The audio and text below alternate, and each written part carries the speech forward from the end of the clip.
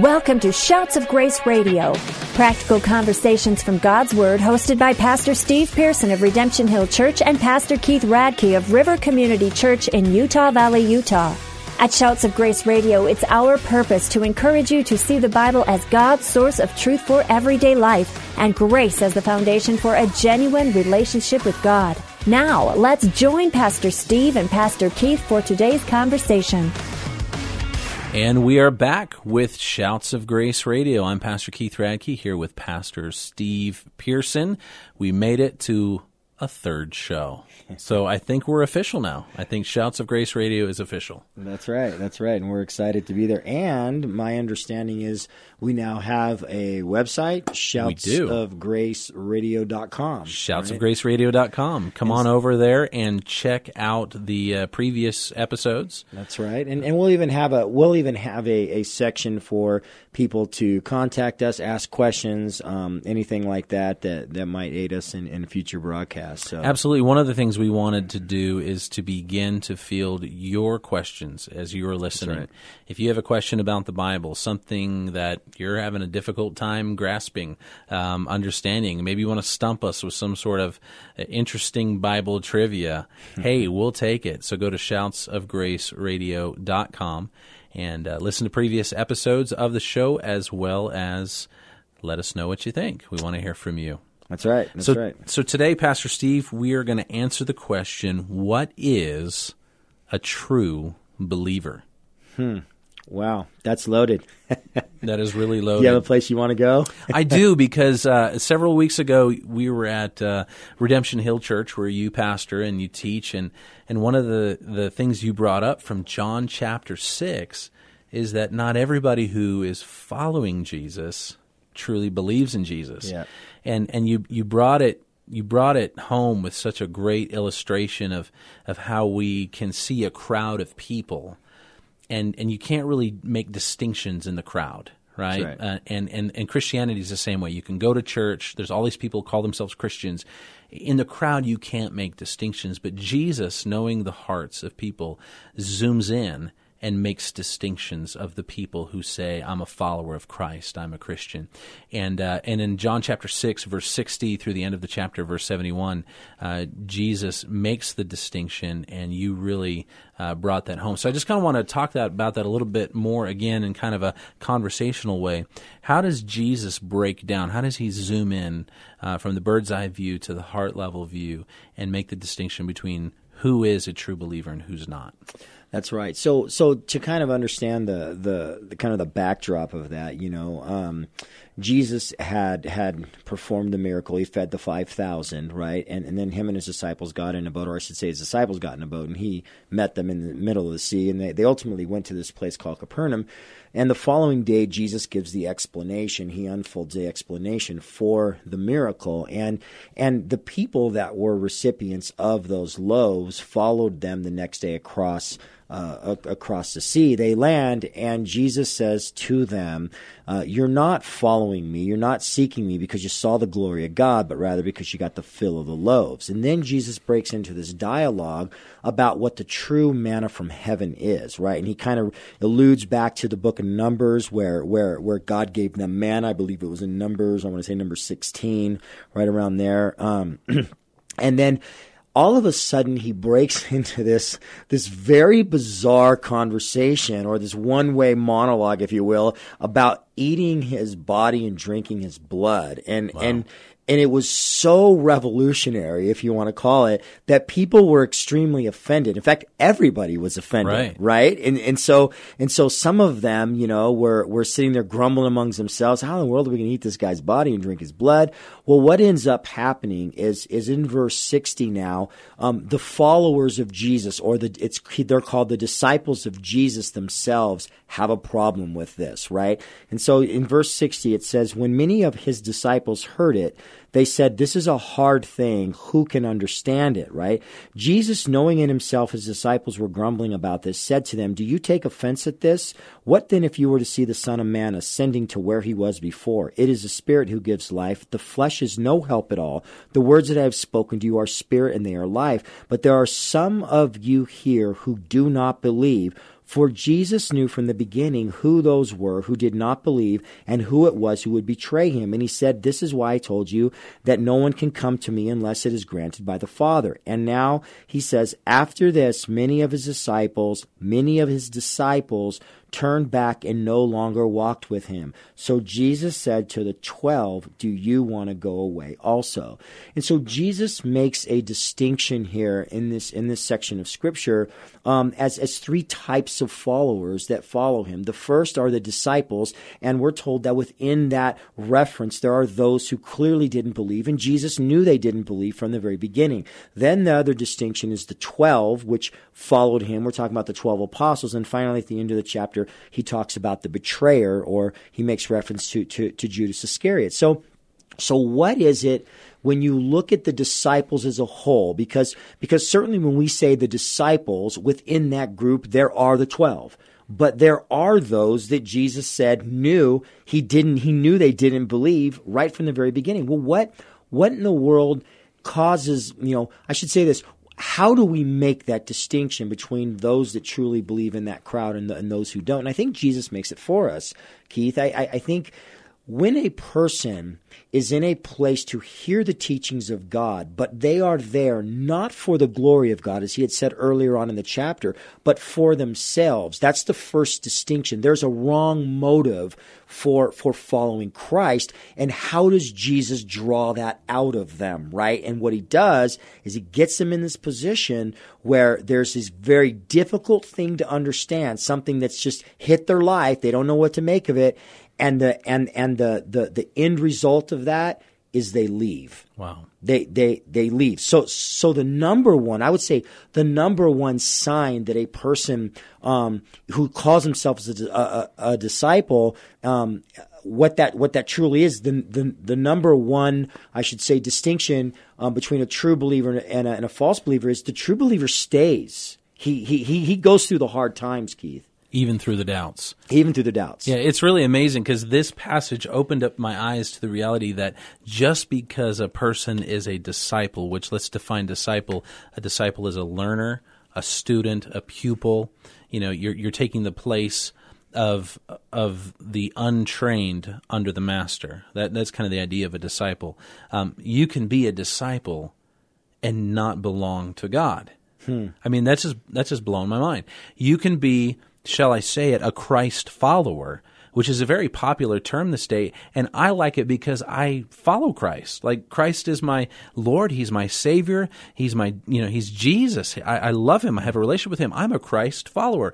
But what this is saying here is it's not enough just to say, I'm a student of Jesus. It's not enough just to be following Jesus, and in this case, they're following because they received, the multiplication of the burgers and the fries, right? The in and out. Right. They are following Jesus for self-motivated reasons. Right. They're not following him for the bread of life, for the eternal life that he is giving. So it's not enough to just say, well, I'm a disciple.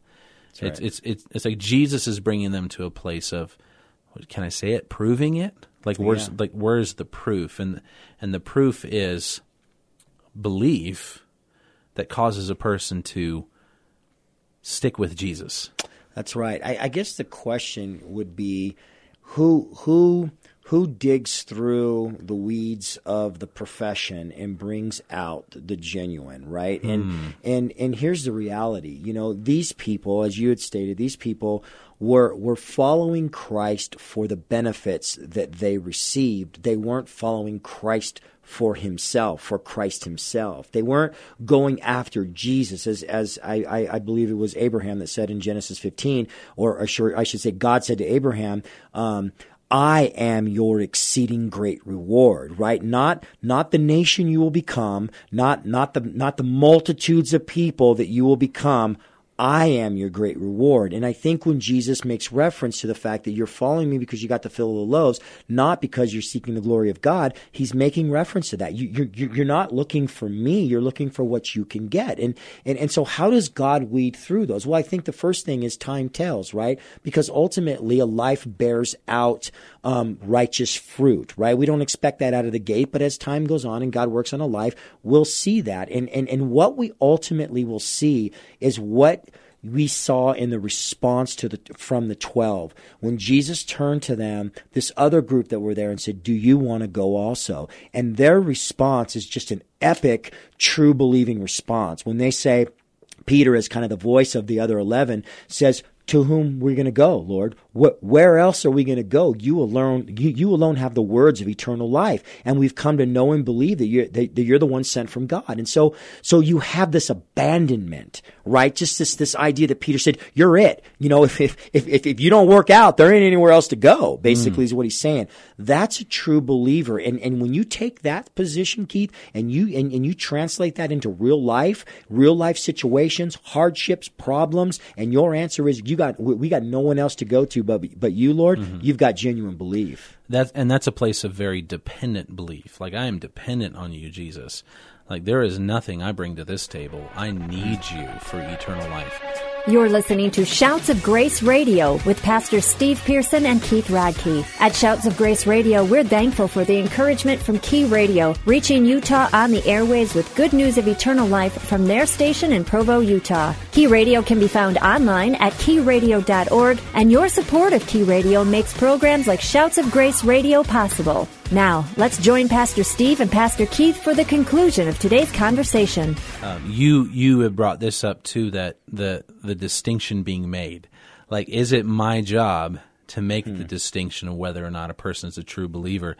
There's a very narrow, passage for us to even be able to address that issue, whether somebody's truly saved. Jesus talks about judging people by their fruit, but that's a very narrow thing. Maybe we should talk about that on another episode. But you brought up Matthew 13, where Jesus gives this parable of a man who sowed good seed in the field, right? And the field being, the hearts of people. And while men were sleeping, his enemy came and sowed tares or sowed weeds among the wheat. And so, they start to see the weeds grow up.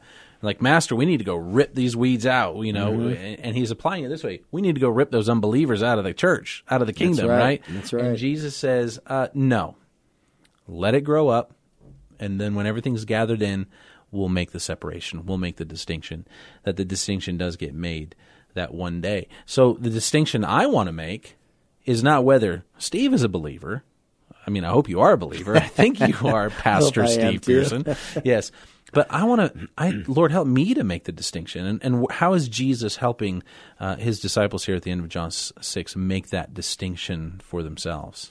Well, I think because of the way that he lays out the type of followers that are around him, I think they're understanding that in the mere fact that people will not continue because things are hard, they're out. I think that by itself is a proof that there isn't any perseverance in that faith, right? I mean, remember, when you drill down to the bedrock of our profession of faith, there is this idea that God keeps us. Right, the Lord is the one who keeps our faith. And so if a person is so quick to walk away from God because they come up into hard times, you've really got an example of the parable of the sower. You've got that idea where that profession of faith springs up, but because of the ground and the hardness and the roots don't go deep, they just fall away, right? And so, I think when you talk about, how to make that distinction, the first thing is a real believer will follow their Christ, will follow their Lord through it all, right? And if they don't, then that's one way you'll know, well, then how can Jesus be their Lord, right? So I think that's in this context, that's one of the things that he's pointing to, is that they just didn't stay. Right, and that's why they were grumbling. This is hard stuff. The things Jesus is saying is absolutely impossible to be true, absolutely ridiculous. And Jesus says something interesting here in verse 65 of chapter 6. This is why I told you that no one can come to me unless it is granted him by the Father. Pastor Steve, Theologian Steve, would you explain to us what this means? No one can come to Jesus unless it's granted to him by the Father. Well, that can be that can actually be a deep, kind of a deep one there. I will say this. God initiates the relationship, Okay, and we can debate and determine how does God initiate that, and we can get into predestination. I don't think any of us are gonna really argue about predestination, because Scripture defines God's choice of us as predestination. But the means by which a person is predestined is oftentimes the debate. And so I don't know that that's necessarily something we get into on this, maybe in a different show. But I will tell you this: here's the important point in that. Jesus is saying that God initiates faith. However that works, faith is a gift. And if God has not called you, because he goes on earlier in that chapter and he says, listen, all that the Father has given to me will come to me. Right? Now that's a mind-blowing verse if you start to think about that. But his point is listen, however God did it, however God chose us, the reality is you cannot come to God unless God has drawn you. And I love the word drawn, because it really talks about a process of moving a person from one point to another, right? It's the same word, it's the same Greek word that's used to say when they were in the boat and they caught so many fish they couldn't draw them out. They were trying to pull them from one place to another. And God draws us, Keith. He right. spends our life and through all the situations that come into our life, and he draws us to grace. He draws us to the Son. And if that doesn't happen, you can't draw yourself. You can't make the decision, I'm just going to wake up one day and I'm going to follow God. God has to bring you to that point. And how he does it in various ways with different people. Well, and the end result of this statement that Jesus makes in verse 66, and you've probably heard this before, of how it's John 6:6, right? That many of his disciples turned back and no longer walked with him. The significance of that is not in the number. Right. We might call that, biblical coincidence. But and maybe that's important to address this too, is that Bible verses and chapter divisions were added later. That's right. So we could find our way around the Bible. That's right. At least we could Google it, right, and come up with the right place.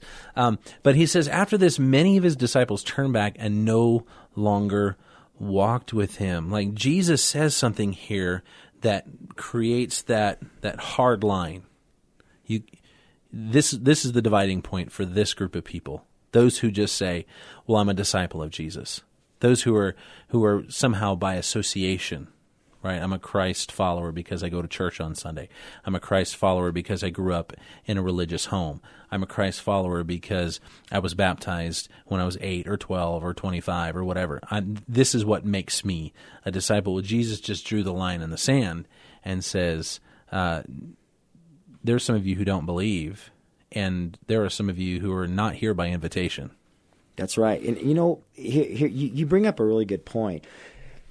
If you are going to confess Christ and you are going to say, I'm a Christ follower, that confession is going to be tested. It's going to be tested through difficult things, right? And Jesus alludes to this. He says, listen, don't think that I have come to send peace, but I've come to send a sword. And then he goes on to say what he's talking about in that sword. He says, a man's enemies will be from his own house. He says, if you love your father or mother more than me, you're not worthy of me. He's not saying, you hate your mom and dad. He's saying, listen, God is going to test the profession of faith with oftentimes bringing hardship in the most intimate relationships here on earth. And so if you are being tested, even in your home with a husband or a wife or a mom or a dad or friends, and your profession of Christ and your life of faith is causing hardship to come into your life, and you honor that relationship more than Jesus' call for faith in your life, he's saying you're not worthy of me. It's kind of related, very similar in the fact that what are you going to do when hardships come up? Because it is going to be tested. Every man's faith is going to be tested. And I think God's point here is, listen, your heart and my heart needs to get to a place where we realize, where else am I going to go, God? Even if it's my wife, my husband, my mom, my dad, my home, where else am I going to go? You alone have those words to eternal life. And that's exactly where Jesus puts the 12. So That's we go right. from the large crowd of disciples now to the 12, and he says, do you want to go away as well? And Jesus isn't asking this question because he's insecure. That's right. And Jesus doesn't need followers, right? That's not why he asked. And some people try, well, he's looking around, all of a sudden is he panicking? No, that's not how Jesus works. Jesus looks at those guys because they're seeing the crowd, and how easy is it for us to give in to the peer pressure of how people view and respond to Jesus. And so he looks at them and says, this crowd is leaving. Are you do you want to go away as well? And Simon Peter, we've already said it, he says some of the most poignant words that he ever spoke. You know, unfortunately, like many of us, Simon Peter had foot and mouth disease. But he got this one right. He got this one. He nailed it. And this deserves to be on plaques and bumper stickers and T-shirts alike. Lord, to whom shall we go? You have the words of eternal life. And he articulates, we have believed. Okay, so where does it begin? It begins with faith. And have come to know. I like that because it takes some time to know what we believe. Like, I can believe very simply, Jesus is my Savior, I'm a sinner, and I need Him. That's right. Right? And we've come to know. There is a process to this faith, and that's great, that you are the Holy One of God. Those are powerful words. And like, for those who are listening right now, as we come to the end of our time today, Jesus has the words of eternal life, and we've believed. How does a person go from being that spectator to being someone who really is starting to get it, to someone who can be secure, that I am a true believer, I'm a follower of Jesus Christ? So Paul said in 2 Corinthians 5:17, he said, therefore, if anyone is in Christ, he is a new creation. The old has passed away. Behold, the new has come. And I think the first thing to do is assess correctly. You know, where are you at with God, right? If you are His, then you have a new life. And that doesn't mean you're going to be perfect, but you are going to watch the Holy Spirit transform your life and take you from the kingdom of darkness into the kingdom of light, and your life will be new. Things will start to happen. If you don't see that happening, that is a very good indication that you might be one of these disciples that are Christ followers, but your faith has not been tested, or you're in this place where it is not a genuine idea of faith like the 12 had, right? And so if that is you, the first thing is you have to correctly assess this. You need to admit to God where you're at, right? You're a God-fearer. I like the things of God. I like church. I like the atmosphere. I like the music. I like those things, but are those just the benefits of a relationship that you like making yourself feel better, or are those actually the byproduct of a relationship with Christ? And here's the thing, when it's a byproduct of the relationship with Christ, all those good things, you're seeking Jesus in all those things above all else, and you're wanting to give your heart and your life to Him. So my encouragement would be, listen, if you don't see those things and you don't see a transformed life, then you should probably get alone with God, drop to your knees and say, God, there's something wrong in my confession. It's not meeting up with the actual fruit in my life, and I'm asking you for faith. I'm asking you to help my unbelief. Help me make this belief transfer from just knowing about you to knowing you. And that would simply be you asking God, in all honesty, to come into your life, to come into your world and just completely turn it upside down. Be willing to repent of your sin and bring it to God, and God will do an amazing work as His word promises. Oh, that's great, Pastor Steve. And it's not prayer in a box. It is the prayer of the heart. That's right. And, the prayer of the heart that says, I am in need. I'm desperately in need. Where else am I going to go? As Peter said, Jesus has the words of eternal life. Pastor Steve, would you pray for us today? Yeah, for those of you that want to make that change, I just want to pray for you. Father, I just pray for our listeners right now. I pray for those, God, that are in that place. They're at that tipping point. Lord, they see that there's something wrong in their confession. They haven't gotten to that place yet where it's all about the relationship. And Lord, they're kind of wandering around right now. And Father, I pray right now that you would touch them and these listeners would understand that, God, you desire a relationship with them. And if you would confess Jesus now, ask Him to forgive you of your sins. Ask Him to make a life transformation inside of you. He will actually do that. And so, Father, do that in our listeners' hearts that are struggling. And we pray this in Jesus' name. Amen. Thank you for joining us on today's episode of Shouts of Grace Radio, practical conversations from God's Word, hosted by Pastor Steve Pearson and Pastor Keith Radke. We hope you've been encouraged to see the Bible as God's source of truth for everyday life and grace as the foundation for a genuine relationship with God. If today's conversation encouraged you in your journey following and learning more about Jesus, we would love to hear from you. You can visit us online at shoutsofgraceradio.com. That's shoutsofgraceradio.com. At shoutsofgraceradio.com, you can listen to all of our episodes, share them online with your friends, and find out more about Pastors Steve and Keith. Shouts of Grace Radio is an outreach of Redemption Hill Church and River Community Church, both located in Utah Valley, Utah. Thank you again for joining us on today's show. And from all of us at Shouts of Grace Radio, it is our prayer that you would grow in the grace and knowledge of Jesus Christ.